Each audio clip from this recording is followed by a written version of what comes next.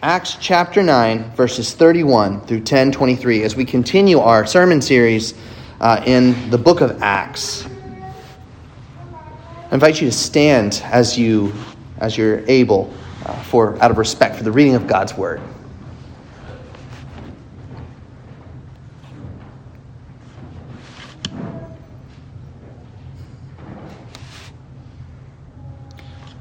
Now as Peter went here and there among them all, he came down also to the saints who lived at Lydda.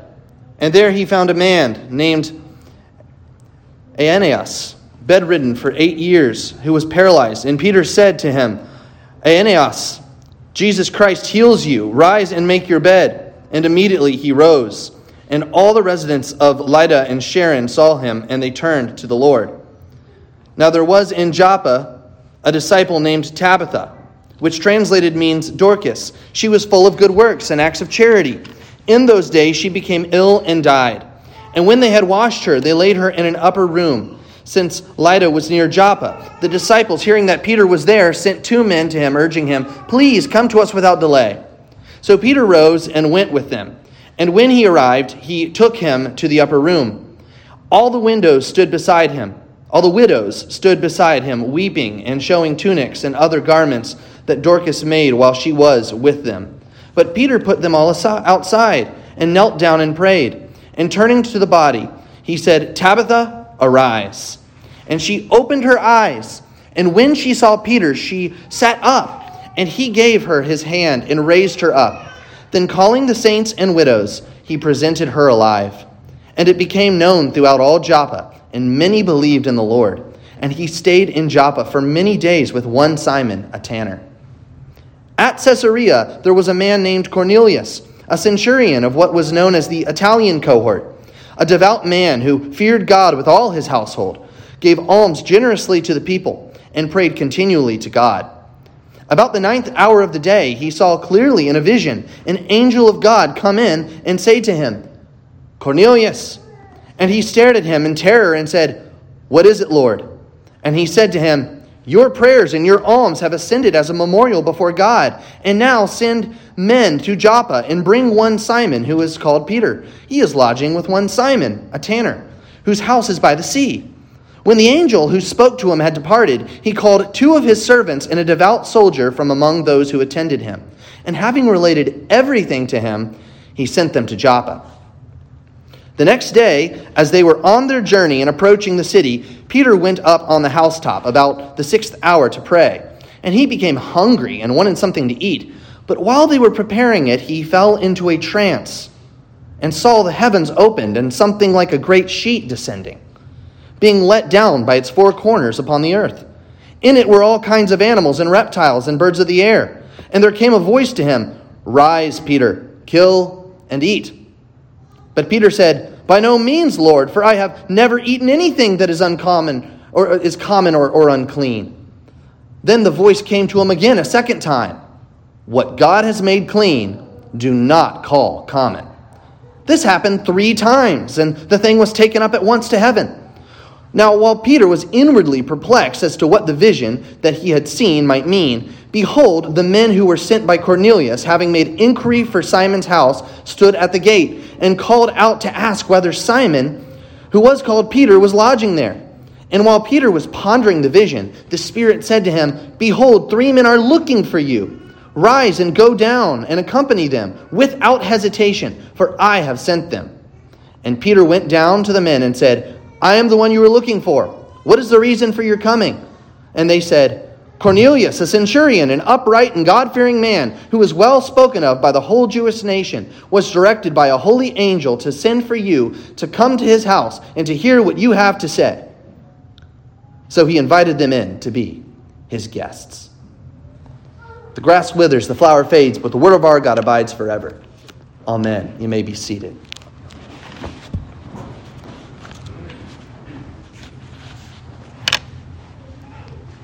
The apostles know that they are called to be Christ's witnesses. He told them this in Acts chapter 1, verse 8. He said, You will be my witnesses, and you will bear testimony about me in Judea or first in Jerusalem, and then Judea and Samaria, and to all the ends of the earth. And so, Peter and the Apostle Paul, they are busy at work being witnesses to Jesus. And we saw this in Acts chapter 9 with Paul. And then we're reminded that Peter is up to that same work in Acts, at the end of Acts chapter 9 and the beginning of Acts chapter 10. The apostles know that they're called to be witnesses. But it takes them a whole lot longer to realize that God is calling them to be construction workers. Yes, I said that right. Acts chapter 10 is the greatest bridge building project in human history. And the apostles are like construction workers with hard hats on their head, and they are engaging in this bridge building project. What's this bridge between? It's not an ordinary bridge. It's not like the one that connects Sanibel Island, Florida, to the mainland. A big bridge that I've driven over many times before, and it stretches over the ocean and reaches that island and connects that island to the main. No, this is not a human kind of bridge. It's a supernatural bridge that reaches across two very different kinds of worlds, Jew and Gentile. And at this time, to a Jewish audience, there would be no greater kind of bridge that could be really imagined. God is going to take Jew and Gentile, clean and unclean, circumcised and uncircumcised, and he is going to bring them together.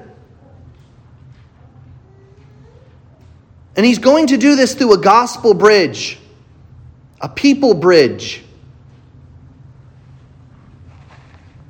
He does this in Acts chapter 10. Now, this is so momentous, so important. The rest of the New Testament is so much formed upon what we see in Acts chapter 10 that we really have to take our time through it. So we're only going to look at the first 23 verses today.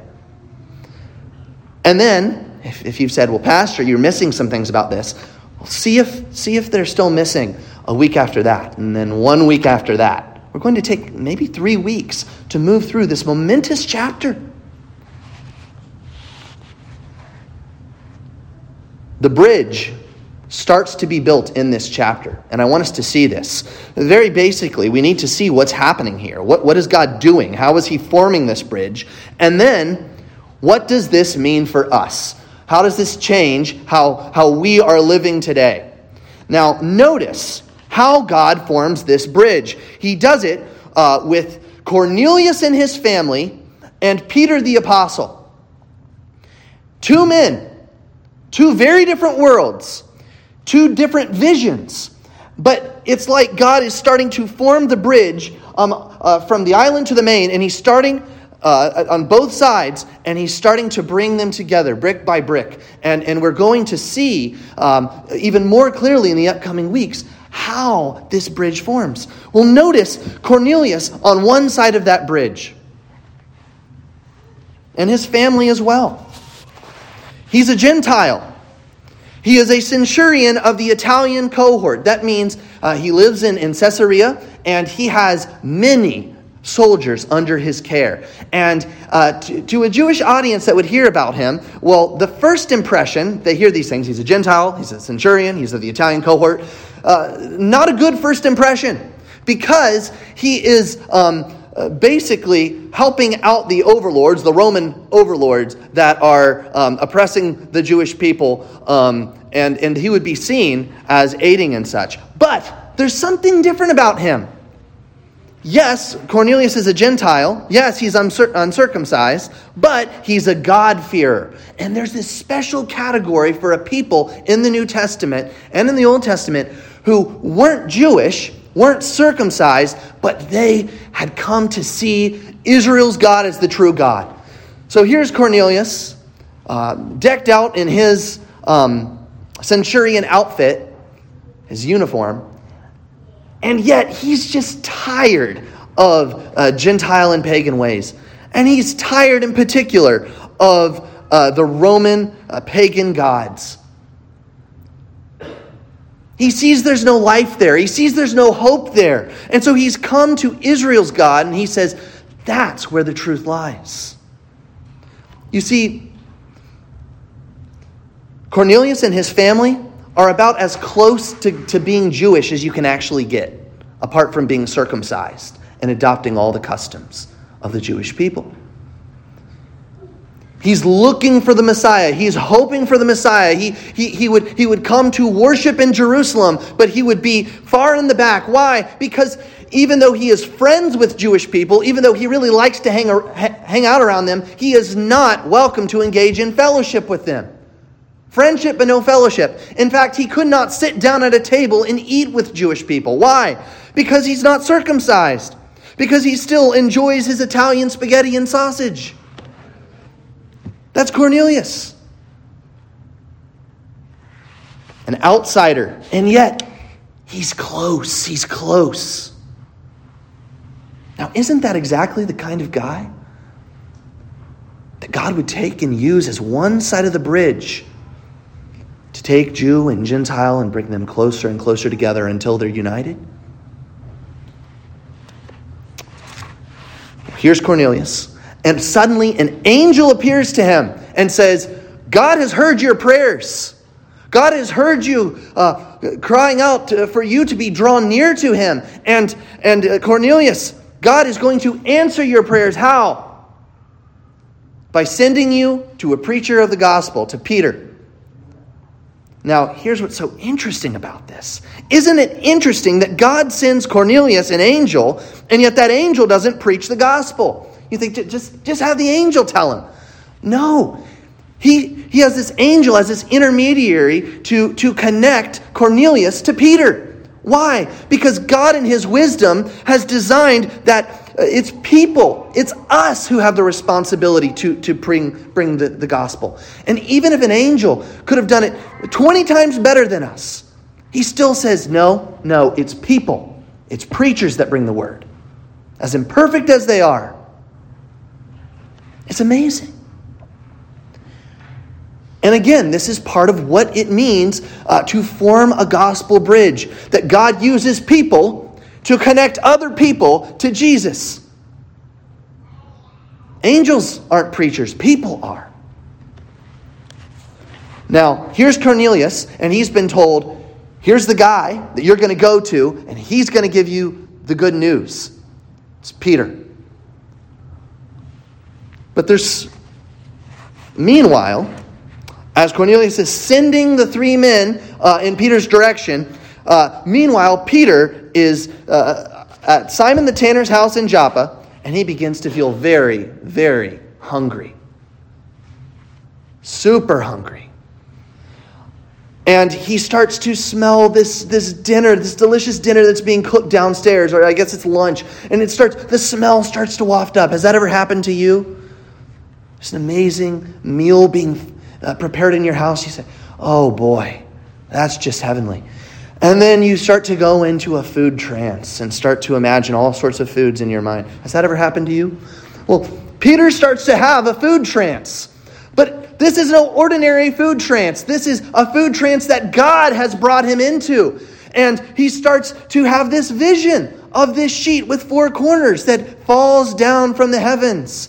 And what does he see on it? All sorts of animals bumbling about on that tablecloth that's descending from the heavens. What's on the sheet?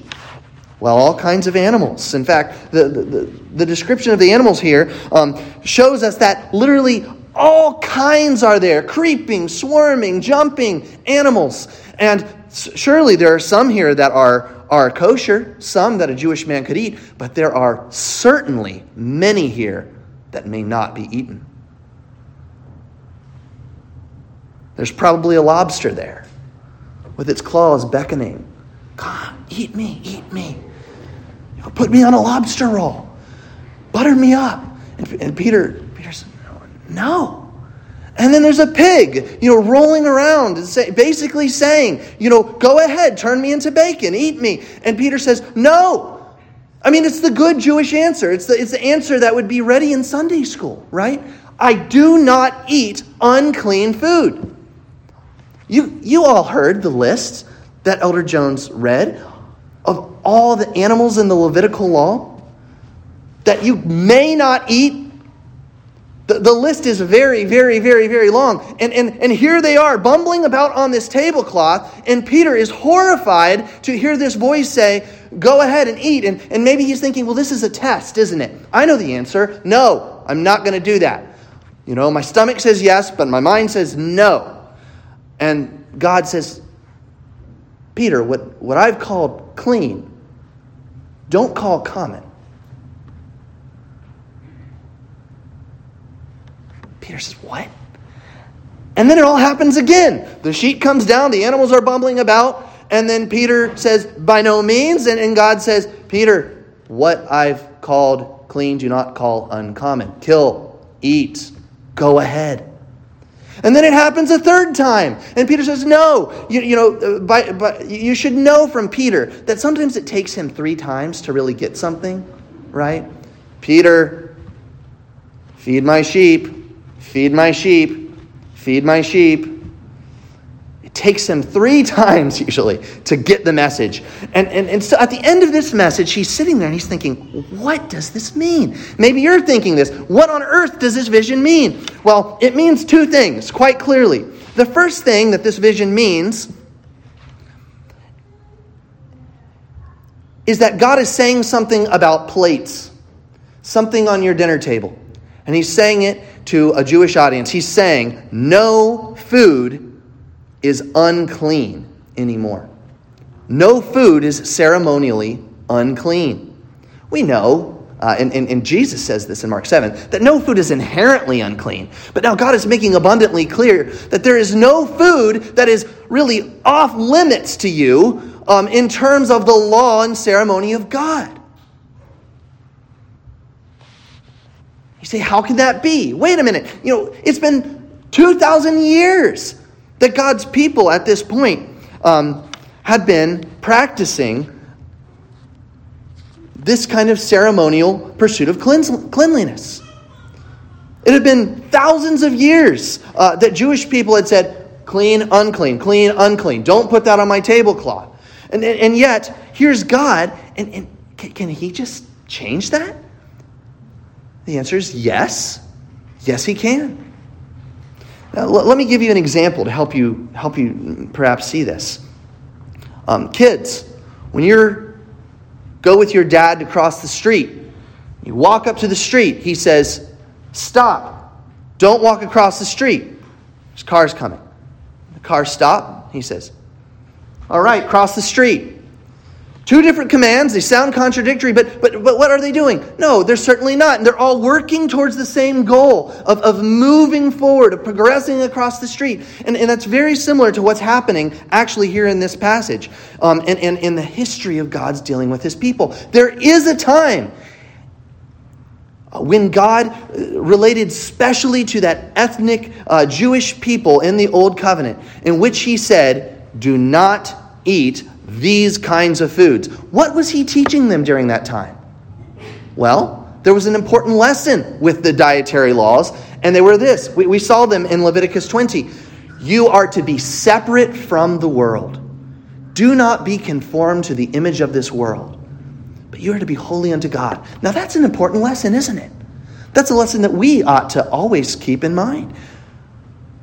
Don't be conformed to this world. Don't let your actions and your lives just look like the common pagan world around you. Don't do that. And these food laws were like training wheels to solidify that with Israel. But then there comes a time in the new covenant where that lesson has been impressed upon God's people, and it continues to be voiced in the letters of the New Testament. But now there's a new lesson that really needs to be stressed, and it's this: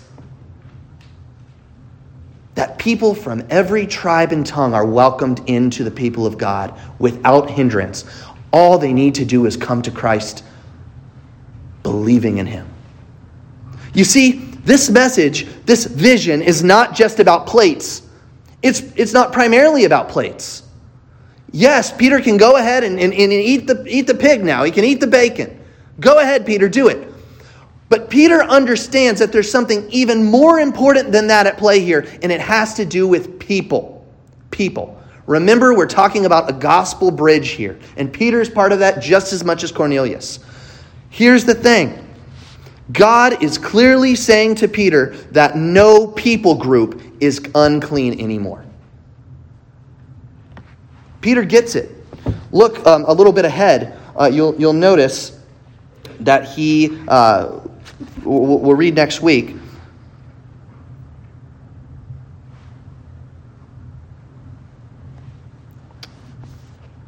I saw it earlier. Peter says, I now know that no people are unclean. I now know that this is no longer the case. And so what happens is Peter realizes that this is not just about plates. It's about people. And what God is teaching him is that we've now entered that era where circumcision and uncircumcision, cleanliness and uncleanliness is no longer something that separates people from the very people of God. God is taking Jew and Gentile and bringing them together. You see, Cornelius, as close as he could possibly be to fellowship with God's people. But what was keeping him back? The Italian sausage that he kept eating. His uncircumcision. These were the things that kept him at bay from full fellowship with the people of God, from identification with the Messiah. And now, God is saying loud and clear, Cornelius, those things no longer keep you from me. And Peter, don't let that hold you back from preaching the word to him and welcoming him into the people of God through faith in Jesus Christ. No people group is unclean anymore. Don't look on Cornelius and see him as some common, lobster or crab or pig. No. Cornelius,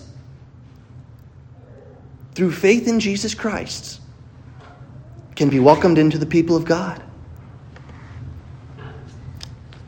And he can retain all those things that are distinct about his Italian identity as well.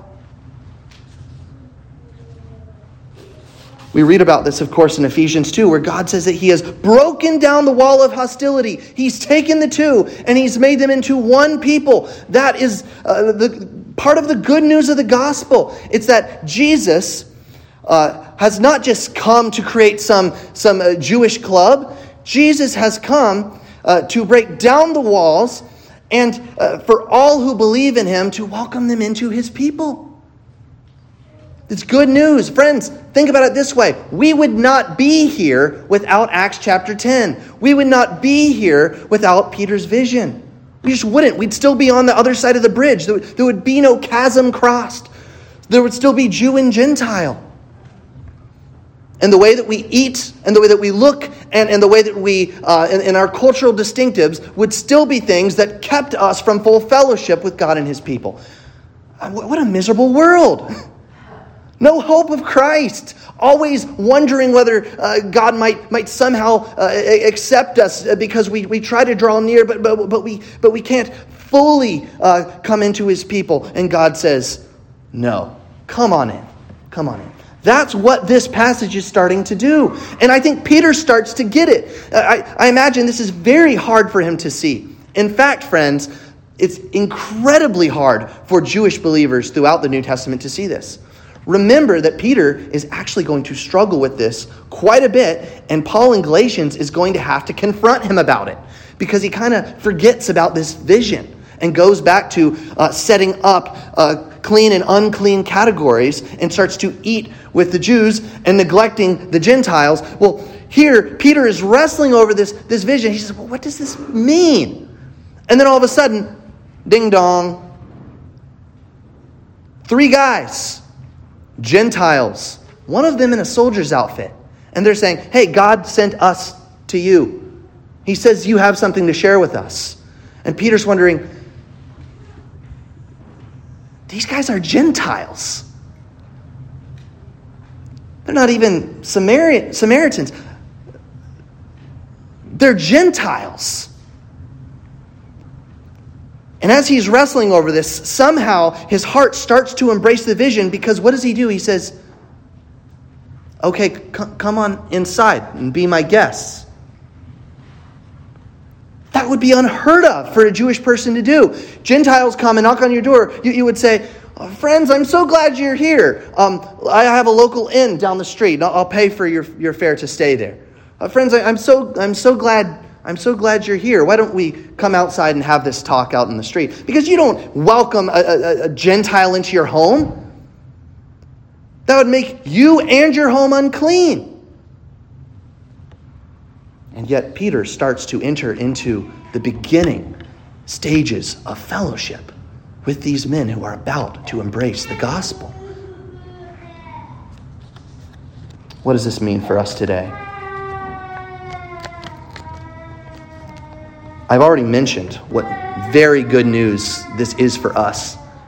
We get to be part of the church because of this passage. But there's more. You see, friends, we must be willing to give up all prejudices that hold us back from the warm welcome of the gospel. That's part of this passage too. We must be willing to give up all prejudices that hold us back from the warm welcome of the gospel. You see, Peter isn't hesitant to welcome the Gentiles just because of his knowledge of the Old Testament law. Thousands of years of prejudices are built up. Thousands of years of understanding in his mind are a bottleneck here. And as we're about to see later in this chapter, in the beginning of chapter 11, part of what makes it so hard for the Jews to embrace the Gentiles is this idea that the Gentiles are dogs. They eat the scraps that are all around the city. They're a very poor moral influence on Jews and their children. And so Peter has this hard time actually extending his right hand and saying, come on in. Come on in. It's very difficult for him. And it can be very difficult for us too. Here's the interesting, it's not just interesting, it's disturbing. Christians have struggled to really let this sink in. They've really struggled to let the message sink in that there is no longer any people group that are inherently unclean.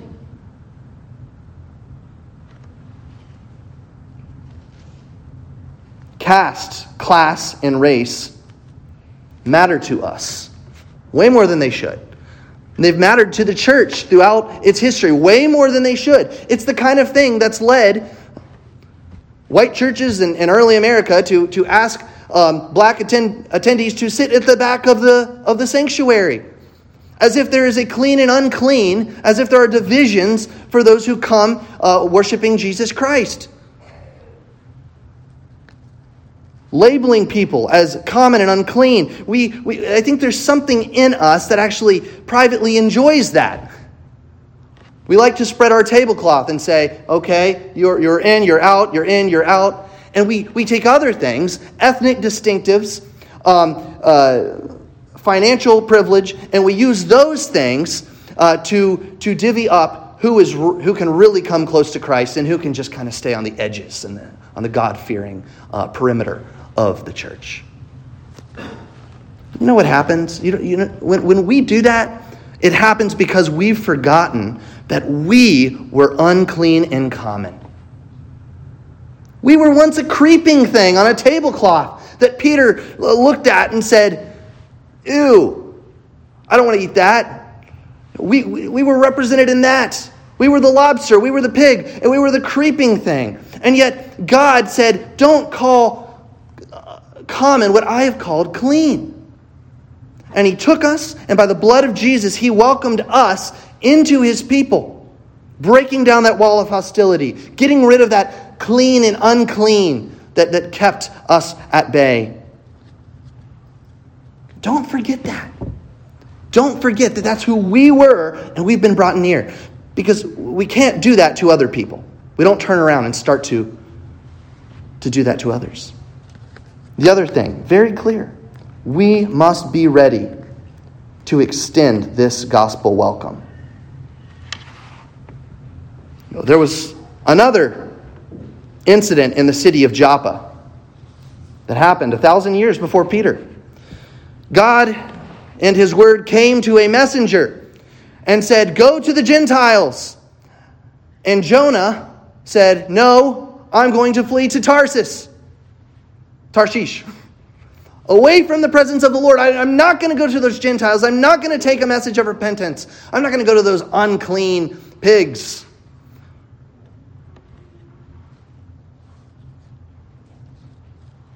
And yet here's Peter.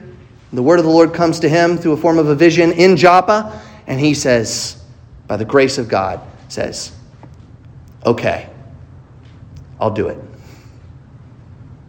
I don't get it, but I'll do it." Hospitality is key here. Notice how Peter extends gospel hospitality, welcoming people who aren't Christian into his homes. Why? Because they want to hear about the message of the gospel, and because how they dress and what they eat and what their bank account looks like does not matter. He's willing to make things quite awkward, in fact. It would be incredibly awkward for them to come into his home. They're probably wondering, what's wrong with this guy?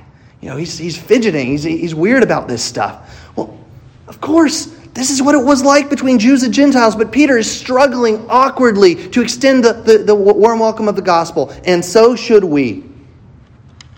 Willing to welcome people into our homes. I love how IFI has this program in which we can, this is one way we can do this, is invite non-Christian people that are interested in what American families are doing into our homes, serve them a meal, and talk to them about the gospel, and show them how we live as Christians. That's gospel hospitality. That's saying, come and see. And I'm not going to let our food differences or the different our differences in skin color divide that. Friends, God made us clean through the gospel. Why? So that we would extend the warm welcome of Christ to everyone and say, believe. Believe in him. This is the call of this passage. We're going to see more and more how pivotal it is that Jesus is the bond that brings this bridge together. We're going to see that next week. At this moment, let's pray.